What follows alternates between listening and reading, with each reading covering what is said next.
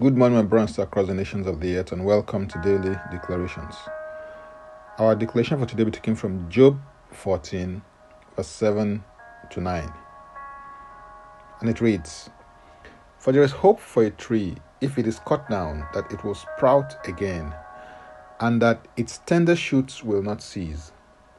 Though its root may grow old in the earth, and its stump may die in the ground, yet at the scent of water it will bud and bring forth branches like a plant."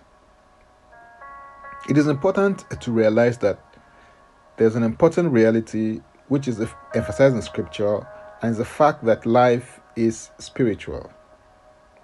There are two realms of operation, being the material and the immaterial.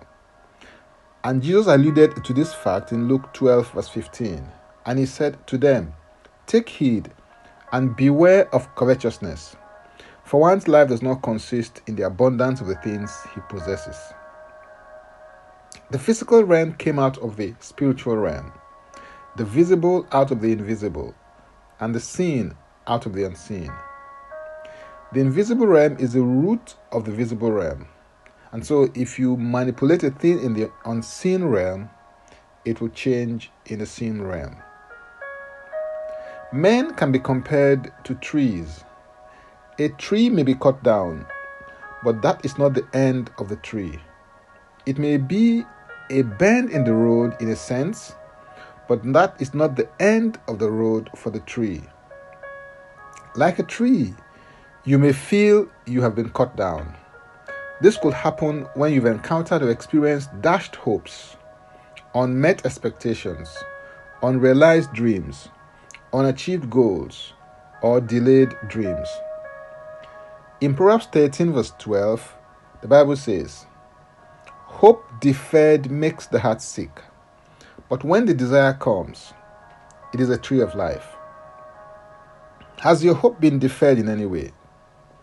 It is important to check the condition of your heart when this happens, because that could lead to your heart being sick.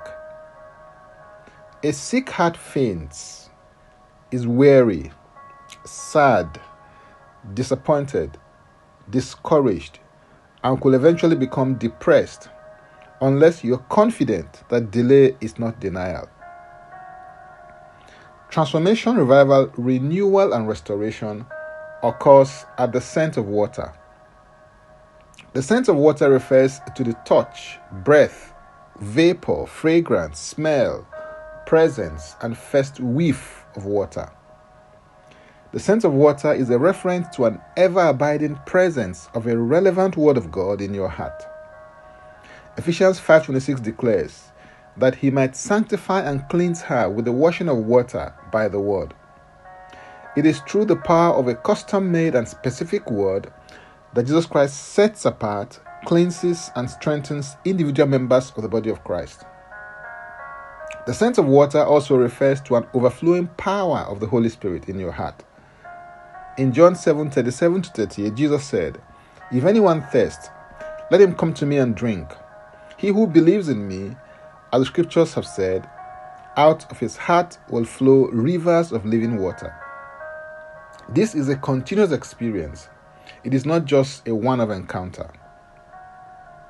The scent of water typifies an engagement with the seven spirits of God, and these are the Spirit of the Lord, the Spirit of wisdom, the Spirit of understanding, the Spirit of counsel, the Spirit of might, the Spirit of knowledge, and the Spirit of the fear of the Lord, as cited in Isaiah 11, verse 1 and 2.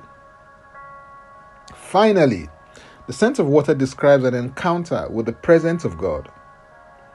In Numbers 17, verse 7 and 8, the Bible says, "And Moses placed the rod before the Lord in a tabernacle of witness. Now it came to pass on the next day that Moses went into the tabernacle of witness, and behold, the rod of Aaron of the house of Levi had sprouted and put forth buds, had produced blossoms, and yielded ripe almonds." The manifest presence of God is a distinguishing factor in your life that leads to transformation, renewal, revival, restoration, promotion, and lifting.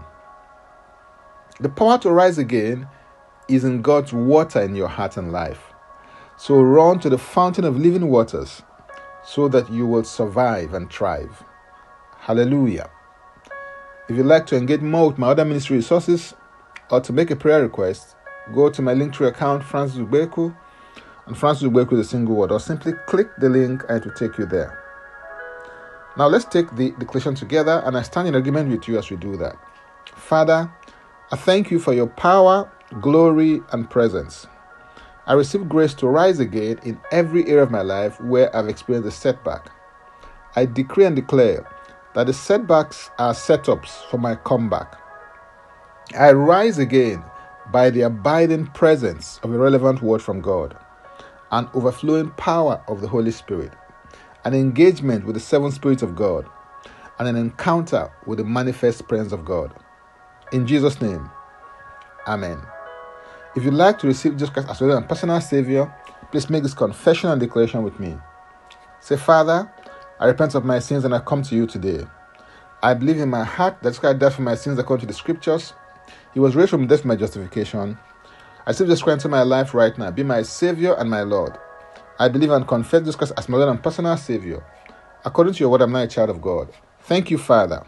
In Jesus' name, amen. Contact us for next steps and spiritual support. For tips on leadership, wisdom, and inspiration, connect with me on Facebook, Twitter, and Instagram.